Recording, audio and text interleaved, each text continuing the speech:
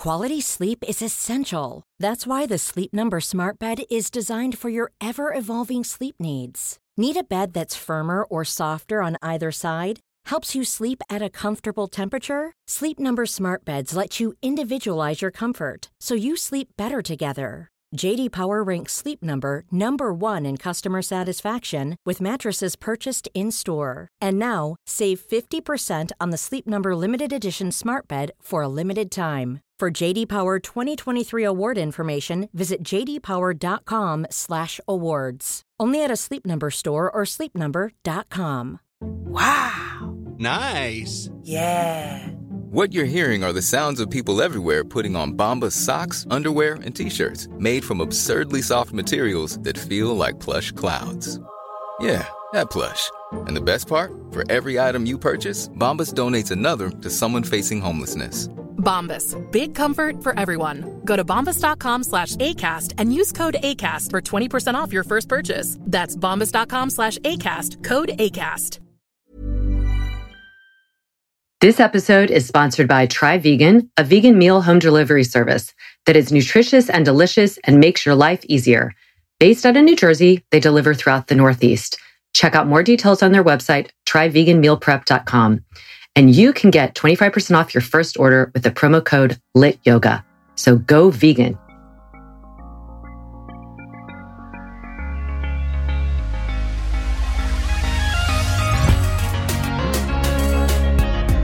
Good movement, and welcome to Redefining Yoga, a lit yoga podcast, which is designed to investigate all aspects of the modern evolution of yoga from my background as a physical therapist and lover of movement. My mission is to help everyone find freedom through smarter and safer movement patterns, so together we can be uplifted, benefiting all beings. Today is Wednesday Q&A. You ask the questions and I answer with my fearless co-host, Kristen Williams, DPT physical therapist and senior lit teacher. Hey, Kristen. Hey, Laura. Hey, everybody. All right, we'll launch right in. X-teen yogaria. I don't always sweat after yoga. Do we have to? Well, I'll just say, first of all, you say after yoga, but maybe you mean during yoga. So I'll address that. And then after yoga, that could be kind of similar answer. And that is, you don't have to. People, everybody has different thermoregulations. There's people who sweat a lot, like barely doing anything, and they just start sweating and they'll sweat through a shirt. And then there's people who just run a little bit colder and they don't create that same thermal energy that creates the heat in your body that makes you sweat. So I would first say, no, you don't always have to sweat. What I would ask more is that, what kind of yoga are you practicing? Because certain yoga forms will elicit more of that heat. I know for sure our lit yoga does that right from the beginning. Almost everybody, if they start off with a sweatshirt or some kind of covering and we do our bridge and then we do our first set of abs, it's like, boom, almost like just automatic. I see everybody taking off their extra layer because we get right into the center, the deep core, and that generates heat. And that's a real reason, among other reasons, that we do that. And then again, in lit yoga, we move in a variety of ways. We incorporate some holds, we incorporate some plyo, and always again, from that place of connected core. So I haven't met too many people who don't sweat in our class. And in fact, most people comment about that they sweat as much as they do running or, even more. So the first thing I would ask is, what kind of yoga are you practicing in addition to the fact that maybe do you sweat in other things? Like if you were to go for a run or do aerobics or hop on a bike, are you sweating then? Because you just might not be a big sweater. Those would be my two things is, what is your thermoregulation tendencies? And then what kind of yoga are you practicing? Do you have any add-ons to that? No, I agree with you 100%. I definitely remember when I first started lit yoga, being floored by the difference. I would be drenched in sweat. That being said, after doing it for several years, I sweat less now than I used to. I think our body gets regulated to that. Once you can it's almost like a training. I don't get me wrong, I can still sweat hard, but nothing like I used to when we first started. I think the body gets used to that. And then you have people like my husband who it doesn't matter. He literally I mean, so Matt, just by the first set of abs, he's sweating. And so that's never going to change. And, I think there are also certain ethnicities that sweat less and some sweat more. So it could be an ethnic, it's just the way you're made. And, but definitely, try some lit yoga, see if that doesn't change it. And then, and even sometimes being a little bit more intentional with your yoga practice, a little less lazy, moving with some co-contraction can really heat me up. So there are, sometimes I just don't feel like sweating. So I'll be a little bit, I call it like lazier yoga. And then, but if I'm really wanting to work, I can really make myself just by co-contraction, isometric. I agree. Like if you could do some of the things that you do, like skater hops or something, or you could do like a hold in a bent knee airplane or bent knee half moon and really hold it and work on holding everything around, all of your hip muscles working, your deep core muscles, and it will generate a lot of heat, like you're saying. So there's different ways. And I think that's a really brilliant comment to make sure, like, as you're flowing in whatever form you're doing, are you kind of holding together? Are you just kind of not flopping around, but being a little bit less aware of that? Because that too is, that's the path of least resistance. You're not actually using a lot of energy to just move yourself in space unless you bring some intentional co-contraction, especially in the trunk and the core. Oh my gosh. Yesterday I taught a core connection class and we focused on the pelvic floor. And I just cued the entire time that pelvic floor lift. I mean, within 10 seconds, I was sweating just from the pelvic floor. That increased my body temperature. That blows my mind every time I teach that class, how much more I sweat by engaging those tiny muscles down there. Yeah, I know. Because a lot of times we think about the bigger muscles, and then you get into the smaller proximal muscles for stability. And yeah, that's when you start like sweating and start shaking. Like some people will be like, is it normal to shake? And I'm like, yeah, because your muscles kind of figuring out like how to fire well and to sustain that. And some of those smaller muscle groups, aren't called upon it as much, like the pelvic floor. I think that's what's so fun about the body and exploring is like, if I have 15 minutes and I want to just really get I call it the one-stop shop. I want to I want to raise my heart rate. I want to get my blood flowing. I want to move my joints. I want to get my breath going and I want to sweat. You can do that. You just have to be, again, really intentional about how you're holding your stuff together. All right, next question. Yoga Liddy 2020. Grinding teeth is a big issue, in my opinion. It may have something to do with the position of the skull. Thoughts? Absolutely. I think one of my PT corners recently was about this, talking about, one of the very first ones I did, talking about tension in the jaw and how that's absolutely so closely related to posture, to obviously stress, but absolutely the position of the skull is synonymous with posture. How are you holding that and what are you doing to try to maintain that? And sometimes I will cue that during the stretch class. If you're clenching your teeth, relax. And a number of people kind of look at me like, how'd you know I was clenching my teeth? And I know when you're holding your head down in a stretch, which is basically like poor posture sometimes, people, it's like a autonomic, you're not even thinking about it. So I agree with you. Yeah, I think that the position of the head and in addition to that, the position of the shoulders, because I've known people who had kind of chronically rounded shoulders, therefore they're probably, their head is not in alignment either. And they have had terrible TMJ, and they're doing all kinds of stuff inside the jaw, all kinds of opening and releasing. But when they actually started to get their joints stacked and their head back in space and their shoulders more neutral, that tension just dissipated and they were so surprised by it. So it is like how we hold ourselves has a lot to do with the tension we create in various places that, there's tension that's good and then there's tension that's not good, that isn't going to serve us. So I always go back to like that hanging the clothes on the hanger. If you just sloppily put your shirt on the hanger or like a jacket and close the closet door and it's kind of slouched, that's the presentation it's going to hold when you bring it out. And so that's similar to your unsoft tissue. if your head is forward, your shoulders are rounded, your jaw might be clenching, not even because you're tense, but because it's trying to help stabilize.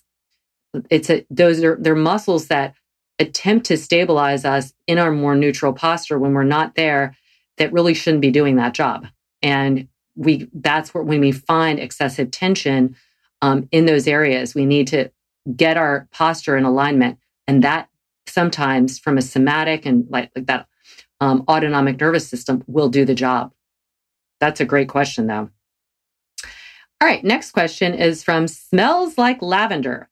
What is the best pose / yoga routine for chronic proximal hamstring pain? Well, we have addressed this in different ways. For anyone who's not sure about what that means, chronic proximal hamstring pain, just imagine sitting on your sit bones and them just kind of constantly aching. Is that because you're sitting on them, or is that because there is a kind of chronic strain on that's the proximal hamstring, where the hamstring muscle comes up and inserts on the ischial tuberosities, your sit bones. So as always, we have to go back to looking at how you're standing and then therefore how you move, because how you stand is a big indicator for how you're going to move. So if you are tilted in the pelvis, anterior tilt, your tendency is your pelvis pitches forward and you lean back into your hamstrings. They become lengthened. Your knees also will hyperextend. And so then that is not great, because you've lengthened your hamstrings and your glutes and you've shortened your back extensors and your hip flexors. But that then sets up how you are to bend forward. So whether you're bending forward to get something off the ground, or the mini forward folds that we do in a yoga practice, you're putting a lot of strain across that proximal tendon. This, a physical therapist, I think Judith Lassiter was her name, or is her name. She is a physical therapist and yoga teacher. And I think she did some kind of research and concluded that this proximal hamstring strain is almost isolated to the yoga population. Doesn't mean it doesn't happen elsewhere. Of course, it can happen elsewhere, but it's that chronic strain that you're speaking of is a lot in the yoga population. And she surmised, just like I would, and I'm sure Kristen would, it's from the position of the pelvis and then not hinging at the hips, but really moving in the spine and pulling. It's like you're pulling and bowing that. So what do you do about it? Well, first, that's why you have to address the reason why you have it first, because you can do all the exercises in the world, but if you continue to move the way you are, and this is what'll happen. And people have it for years because they don't change the way they're moving. So you've got to learn how to move from your hips with a lengthened spine, co-contracted trunk, like we were talking about, the importance of holding the core strong. Bend the knees, so you're taking some of the pull of the hamstring out. And then you need to start strengthening, because it has been lengthened, and it's lengthened, and it might feel tight, but it actually is not shortened tight. It's just mechanically has been loaded over and over again. And so it has a feeling of tightness, but it's actually weakness. I will stop there and I'll let you talk about how to strengthen that area. No, I mean, if you could see me, I'm sitting there going, everything you say, because it's so true. It's that constant tension. I will take it one step further, and that we are seeing now more in orthopedics. Surgeons are looking more closely at that origin of the hamstring, and we are seeing an increased incidence. And I think it's more because they're looking for it now, where it is actually pulling away. And we see it in the yoga population, sometimes in the cyclists, the people who also are overusing those hamstrings, even in a shortened position. That's just a constant, that pull, because they're forward folded, which is pulling from the other way sometimes too, on a bike, on a cycling. And they are now repairing them, because I had a patient who had both of her hamstring attachments at the ischial tuberosities were 2/3 pulled away, like detached. So she was hanging by a thread, basically. And it's bad enough when they're fully attached. So they are doing surgical repairs of these things. So I would say, if what do you do to strengthen? You strengthen the heck out of the hips. You correct the pelvis, like you said. You really address that anterior tilt because if you're constantly on tension in your everyday life because of that anterior tilt, and then you go to yoga and do forward folds with the knees extend and tension it even more, it's no wonder that poor hamstring tendon is just, it's getting micro tears, and then it starts to thicken and become less tensile, less effective at its job of that kind of force attenuation from muscle to bone. If you address it there and you strengthen your hips, you strengthen the core, you strengthen the glutes, you probably strengthen the hamstrings, because even though we call them, they're on tension all the time, it doesn't mean they're strong. They're almost, I think, worn out in a way, that you want to shorten them and strengthen them. But if you try all that and it's still around, I would highly recommend getting an MRI and just checking to see, because I've seen some really good results from these, and it really has just been the last few years in the clinic, pretty darn new. Yeah. I think because I think there's more yoga being done. So I didn't see it 10 years ago because yoga wasn't as big. Yeah. The thing I'll add to that, the reason why the healing is so fraught is it also doesn't have a good blood supply there.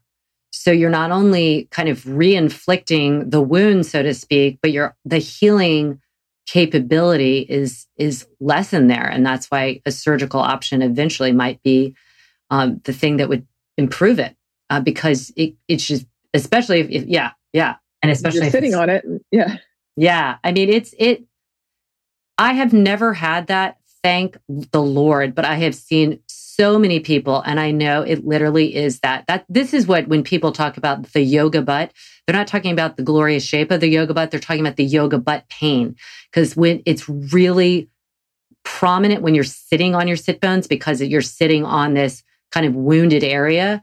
And then sometimes you start moving, even in a forward fold, and it feels okay. And you're like, hey, this actually isn't bad. And then all of a sudden, an hour after yoga practice, you feel like crap. You're sitting on it and it returns again. Well, it's just because you're getting a better blood flow all the way around. And with that, that kind of overrode some of the pain signals. But at some point, people will feel it in yoga as well. And you just don't want it to lead to that place. The only other thing I would add to the strengthening component is actually bringing awareness there. So I'll have people actually grab their sit bones, either in a bridge pose, in some of the ab work we do, in locust, and kind of squeeze. I say squeeze your sit bones, which you're not. You're squeezing the stuff around them, which would include these proximal hamstrings, and then squeeze your fingers into the sit bones back into the fingers. So you're actually creating that tension there, because there is a lack of tension and a lack of connection. So it's going back to that, give yourself more feedback. And this could be this has worked really well with people who have had that chronic, that hasn't been years and years, that is more relatively new, or they did it one time. But then please stay away from really big hamstring stretches, where you're doing extending that leg and then trying a bind and all this stuff. It's just, you will pop it. I mean, especially if it's been frayed and it just, there's not enough tension and you're putting a lot of load on it and force. Okay, there we go. All right, next question. Patri Sexologa. Nothing really, that name is not, I'm not saying it right. But anyway, adjustments for carrying angle, which is a great question. Can you talk a little bit about carrying angle and the impact that, any adjustments we might need for that? Now, I'm assuming, are we talking about the Q angle or the carrying angle of the elbow? I think she says carrying angle, so it's probably the carrying angle of the elbow. Yeah, so that's basically talking about, there's a natural, what we would call a valgus of your elbow so you think of your arm, your humerus comes down kind of flush with the side of the body, and then your forearm comes naturally just a little bit away. And some people will have longer, more obtuse or more acute angles. And that certainly can play a role on, particularly in something like yoga, where you're weight bearing through the hand. So like normal activities of daily living, carrying angle of the arm, not as impactful. But then you come into yoga where we're doing either inversions or side planks and planks. And suddenly, particularly if you're getting that lockout, the hyperextension, I think that's where the carrying angle that you're just, it's God-given, it's what you're born with, can play a role. And just bringing it back to, I don't know if it was this call or last week's, but that kind of co-contraction around the joint. So you're creating an active stability versus settling into where your body naturally wants to go. Because if you have that increased carrying angle, it can really be, wreak havoc on some of those passive structures. What do you think? I agree. And then just to add to the carrying angle, I always give this example. Women have a bigger one than men because we have wider hips. So carrying angle is if you're just walking and your arms naturally are, swinging, you don't want to bop your arm on your hips, right? So there's an angle out, and women's are a little bit more because our hips are wider. Honestly, I don't see a lot of excessive carrying angles. A lot of people will have someone in their life say, oh, you have a big carrying angle. And then they kind of get attached to that. In really the thousands of bodies I've seen, I might have seen 4 or 5 that were like, whoa, like I really needed to give them extra feedback. So first of all, I would say, don't assume you have a big carrying angle, because I don't see that many people who do. But say you do, just like Kristen was saying, you've got to bring extra awareness to it. We don't use the word microbend elbows because we want that straight arm. You want your joints stacked. You want that transference of energy from the floor through your arm, but you don't want it locked. And locked usually tends to mean passive. You're just kind of hanging on the joint.